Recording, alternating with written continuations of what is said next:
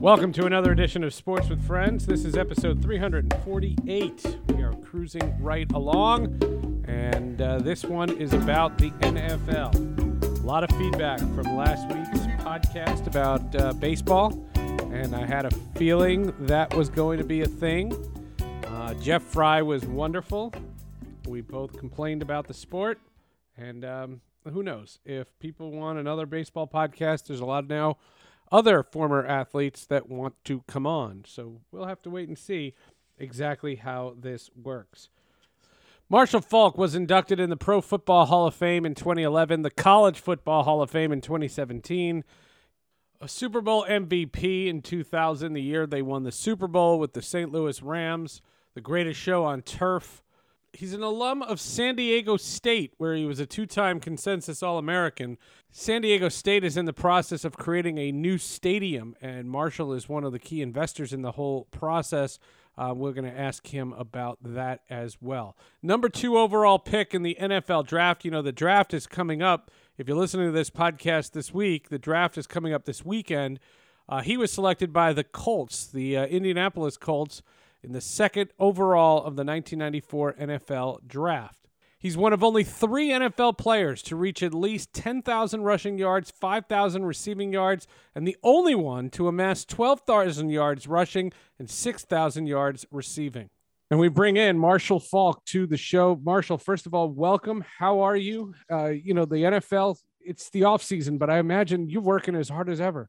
Is there an off season in the NFL anymore? I don't think. I think we got to classify playing season and non-playing season, because there's been so much action this off season with all the moves, trades. It's amazing at the minute that a team win a Super Bowl by doing it in a different way, which is not through the draft. Yeah. Boom! It changes everything, and that's what the Rams have done. Well, the interesting part about that is that the players are doing less and less. The players don't have to do less and less. It's the media that does more and more and more and more and more.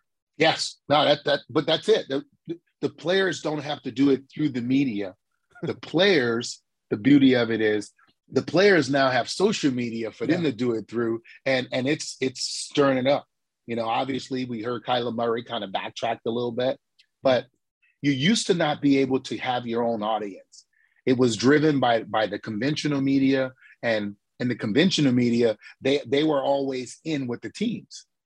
Well, now it's a little different, and you get to hear both sides, and the team gets some fault, and so they have to make some moves as well. So it's just a different. It's a different league. It's all different. You know, my days covering the NFL, I covered the Broncos, the Seahawks. I always covered you as an opposing player. So I never saw your day to day. Were you the kind of guy who embraced the media? Did you enjoy, their job as much as your job? And did you see that as part of your future post playing career? Yeah. So I essentially, the way I looked at the media was they had a job to do. And I wanted to make sure that they got to do their job to the best of their ability, but I made sure that I held them accountable, that they asked the right questions, and they did their homework. I didn't deal with people who were lazy and wanted the athlete to do the work and ask the leading questions, like do your job. Yeah, don't ask me how I feel. My biggest pet peeve is, how do you feel? I hate that. Yeah, right. Let's get into what's important about this week, me preparing, and the team that we're playing. But it's funny, the demand is so high right now. I mean, anything the NFL does. When I finally said that there's literally no competition for that league is when they can make a highly rated night out of your schedule, and it rates higher than every sporting event in every baseball game that summer. Like, that's fascinating. It's a schedule and their social media. You can literally see the tweets as they're coming, but yet thousands, if not millions of people are watching the schedule. And I said, wow, that I give up. Nothing competes with football. Seth, I don't know if we should marvel over the NFL or ask the other sports what's wrong with them. We only We only have 17 games. We're not playing 100 games. We're not playing 80 games. It's like less is more. It's less is more. Last week on the podcast, we had Jeff Fry, former second baseman, on, and he's doing like a grassroots campaign to kind of fix baseball. And it was such a negative podcast because baseball is so broken that it was really refreshing when I found out you were coming on this week, because I said, oh, we're talking about a sport that's thriving. And to that point, because I want to get to the Snapdragon Stadium in just a second, but to that point, every sport goes through changes. I just had this conversation with LaTroy Hawkins the other day, and look at me on my own podcast, I'm name dropping, but we're talking about how every sport evolves. You know, the football that you played is a far cry from the football that's being played today, which is a far cry from what was 30 years back. The difference between the NFL and the other sports, and I think the NHL and the NBA have done this as well, is yes, there are changes for the better, changes for the worse, but none of it's made it unwatchable. Baseball doesn't have that. Baseball's changes have made it unwatchable, and that's fascinating. I'm sure you can say, whether it's on the air or off, boy, there's a lot about football I don't like, but never once have you said, God, I can't watch anymore. Yeah, because both sports, I'm going to say football and basketball, they've made changes to make the game more entertaining. They want when you're watching, you're in awe. And that if you pay to go, you see a show. It's a spectacle. It's something for you you feel like if you're not there, you wish you were there. And I think those decisions and when they're made, and the people that are making them, you know, they're out for the greater good of the game. I think baseball tries to hold on to that, you know, that old historic, it is old school game that you just, you know, like the pastime of America, you know, it's hard to let it go. And in trying to change it, they're afraid to make moves to just try stuff out before you make a decision to do it. They don't know. We don't want to see that. We don't want to see it. Yeah, people are already listening to this podcast. I'm going to hear it on social media. They're going to say, literally, you couldn't give up the baseball conversation. You can't. You have Marshall Falk on the goddamn show. It's okay. I love baseball. I spent some years in St. Louis around the Redbirds. I grew up a Braves fan. Got to watch the Braves win the World Series last year. So I'm a follower of baseball. It's disturbing. I know they have a lot of old school things that they're just not willing to change. Let's talk for a second about, you know, all the different travels that you had. You played college football at San Diego State, and now you are a part of the investment group that's building a brand new Snapdragon Stadium, which is supposed to come out or be open to the public this fall. Getting ready for the podcast, I saw some photos of it. I mean, it looks like a construction site, but it looks like you can see the foundation for what it's going to be. How did they reach out to you? Did you reach out to them? How important is it, given that San Diego lost the NFL team? How important is it that the college stadium is as nice as it can be? Yeah, it's very important, and not that it's nice as it can be. We're building a state-of-the-art stadium. It's one that's going to rival any college stadium, just about anywhere. It's going to have all the bells and whistles. But more than anything, you know, with everything going on in college sports, NIL, you have to be able to attract these high school athletes or the kids in the portal. And they, you know, San Diego is really a place, destination. You want to live here. Weather's great. It's just an amazing city. But the Chargers left because a stadium could get built. And San Diego State, we were able to get a stadium built. And we were able to, you know, we're looking forward to getting the community behind us, not just the alum, not just the people who went to San Diego State or who live around, but everybody here supporting the school, because it takes a community to do what we did. But really looking forward to celebrating 100-year Aztec football in the new Snapdragon Stadium. And when, you know, just like literally sitting here thinking about it, we thought this would never happen in San Diego, especially after the Chargers left. But being able to pull this off, it says a lot about San Diego State and all the people responsible for getting this done. Well, the interesting part about it is California is very catch as catch can. Usually it has to be completely privately financed. The government doesn't necessarily subsidize a lot of times. And I remember during the building, I mean, I'm old enough to remember, Petco Park when it was built, the San Francisco Stadium. They were so many fights about that. Oakland can't get a stadium, and that's why the Raiders left. So there's so much going on. That's why I thought it was refreshing to see something brand new in a community that is known for being a great tourist attraction. Yeah. And not only that. Who doesn't love San Diego? Who listening to this doesn't love going to San Diego? There you go. And what it's going to allow us to do with expanding our campus, more housing, more room for students to get involved, is going to allow us to step up. When you think about Cal State universities or just state schools in general, we're going to be up there with the upper echelon. Yeah, there's no secret about it. When you see the way a community, you're San Diego State alum, and you have, supported your school in the past, knowing that this was something that was going to be a challenge, for them to get the financing to do this.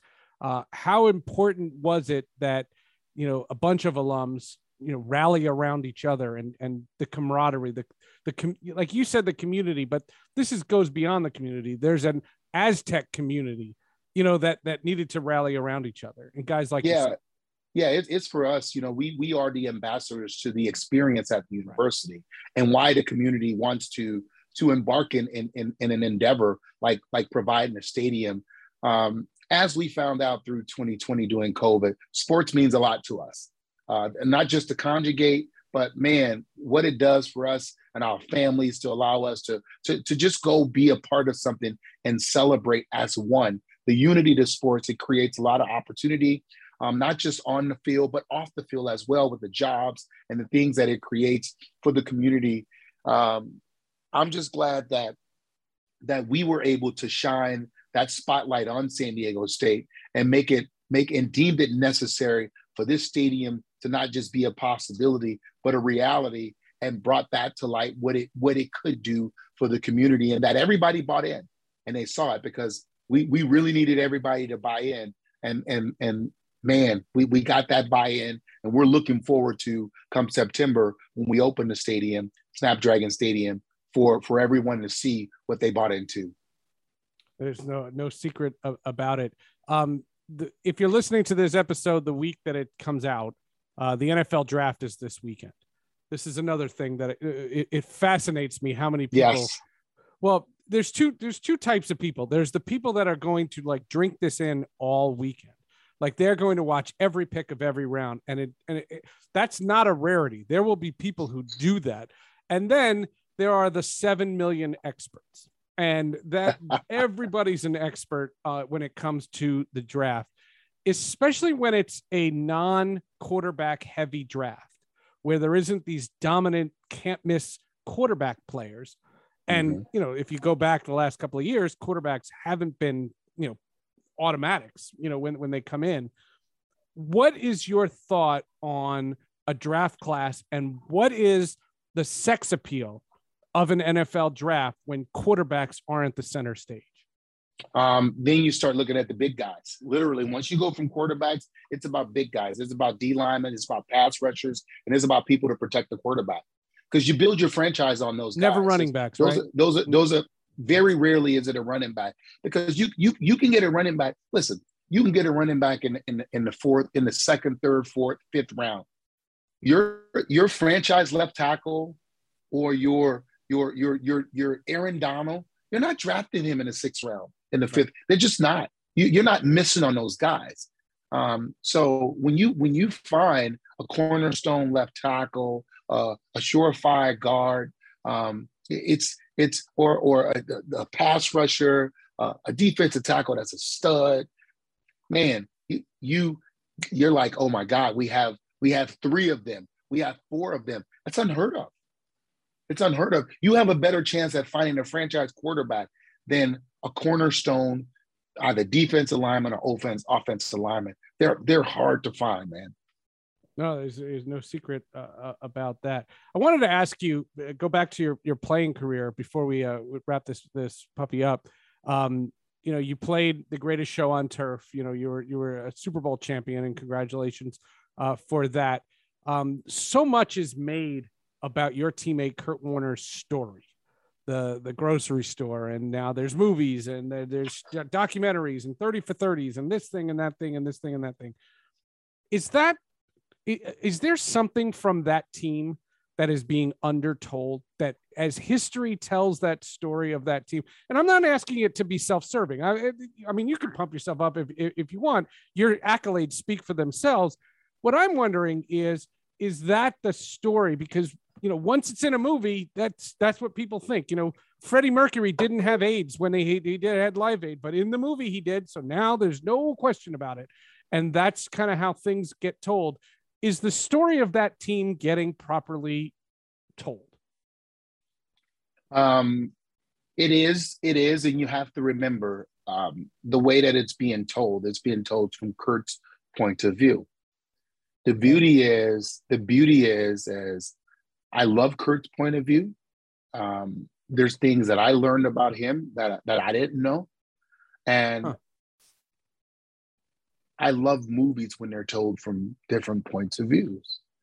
And I think that what we need to do now is really look at that team and see everybody's point of view. And I think you're going to find out what I want you to find out, the unity of that team and how special that 99 season was, and what Coach Vermeil did, what Mike Martz did, what John Bunning and Peter Gunter, our defensive coordinators, did. Like, there was so much that went into that. Georgia Frontiere.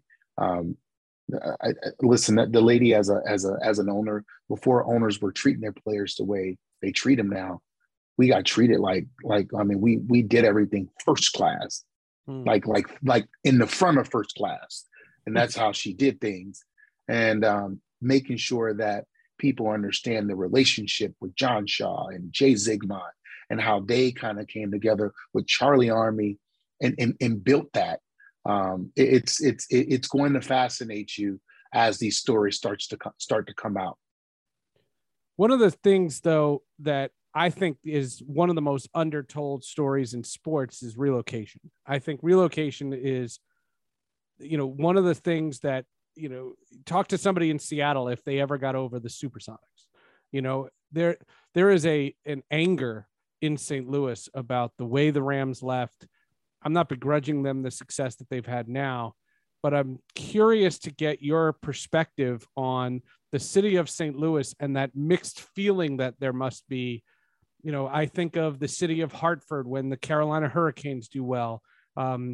Cleveland, Cleveland's a different story because when they lost the Browns, they got another Browns. And when Baltimore lost the Colts, they got the Ravens. Most relocations fix themselves. And the NFL, I don't know when or if it's going back to St. Louis. And I got to imagine that's a very bitter pill to swallow while seeing the Rams have that kind of success now. Yeah, just looking at it, I feel bad for the city of St. Louis. Great sport fan. And like you said, most teams, when you lose a team, the next time you get a team, you don't lose them again. And just because you realize why you lost the first team. Mm-hmm. So I think whatever was necessary, regardless of how good or bad an owner Stan was, you build him a stadium. You can't afford to lose another team. No. And you bow down. Like, it's like you're in a bad situation in a sense. You can't afford to lose another team. And that's what they should have did. Well, the NHL a couple of years, not this past season, but 2 years ago, they had this throwback jersey thing that they were wearing in their games, and the Colorado team wore Quebec jerseys and the Carolina team wore Hartford jerseys.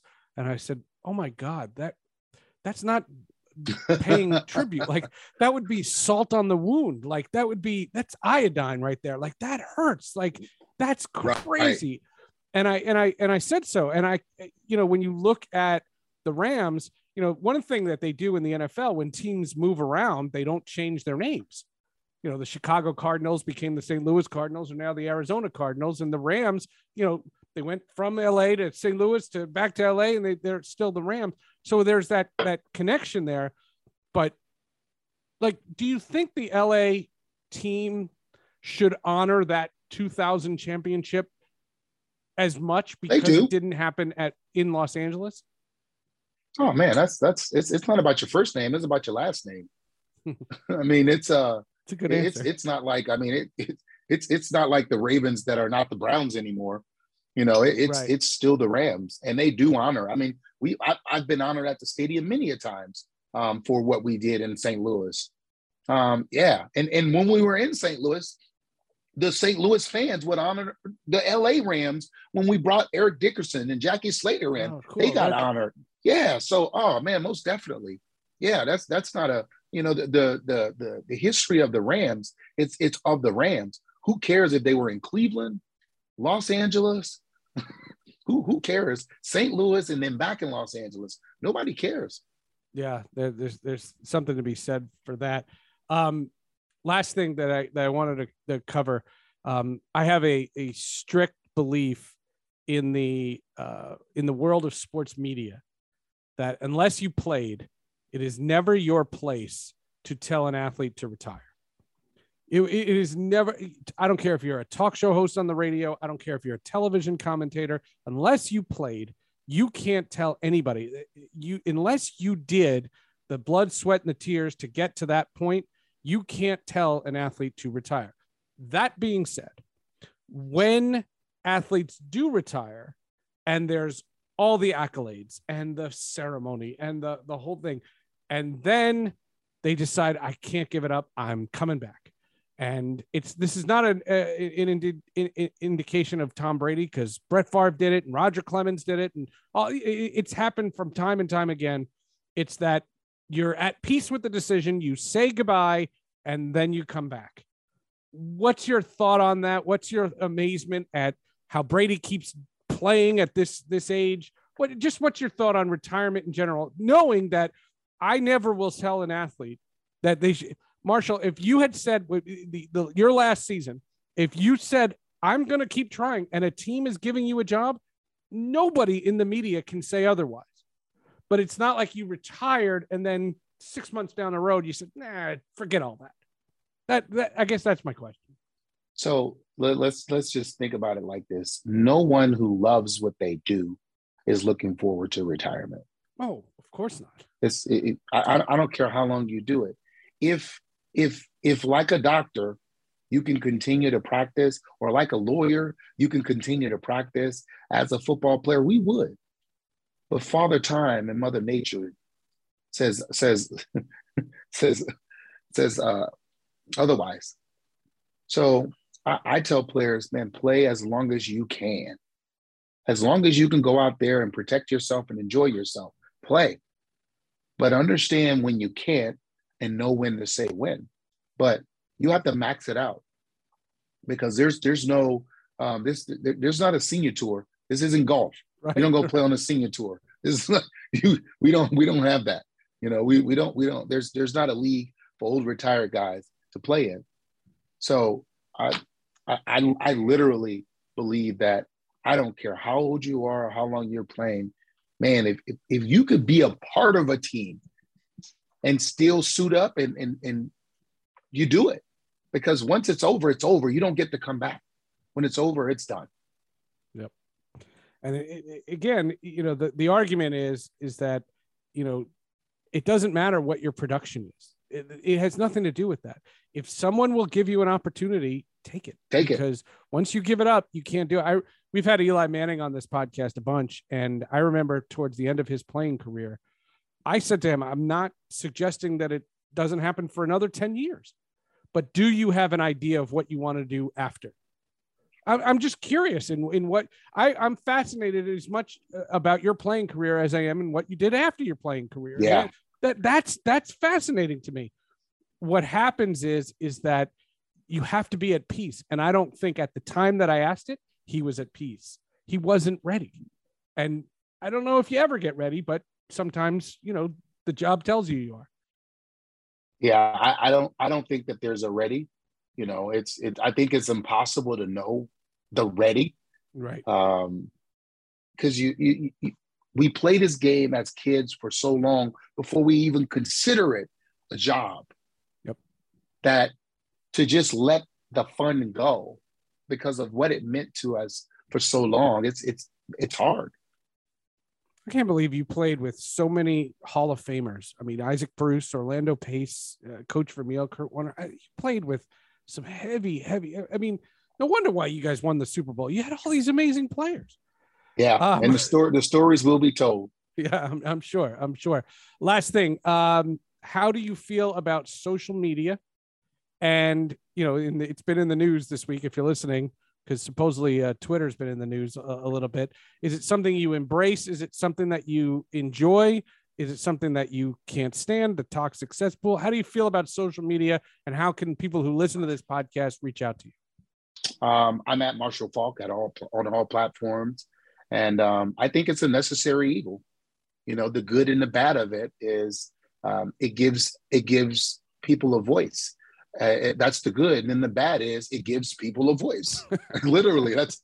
And if you allow social media to lift you up, then you're going to also allow social media to slam you on the ground. It's that's literally it. If you come here for likes and dislikes, and it helps the likes, it help you out, and you need to be validated about your opinions, then you're gonna allow those very same critics to be critical of you and sway you when you want to be. Hey, it's social. Let's be social. But could you imagine having Twitter when you were playing? I can't in a sense, but if we did, just like the opportunities for it to be to maximize the visibility of the athlete in today's world.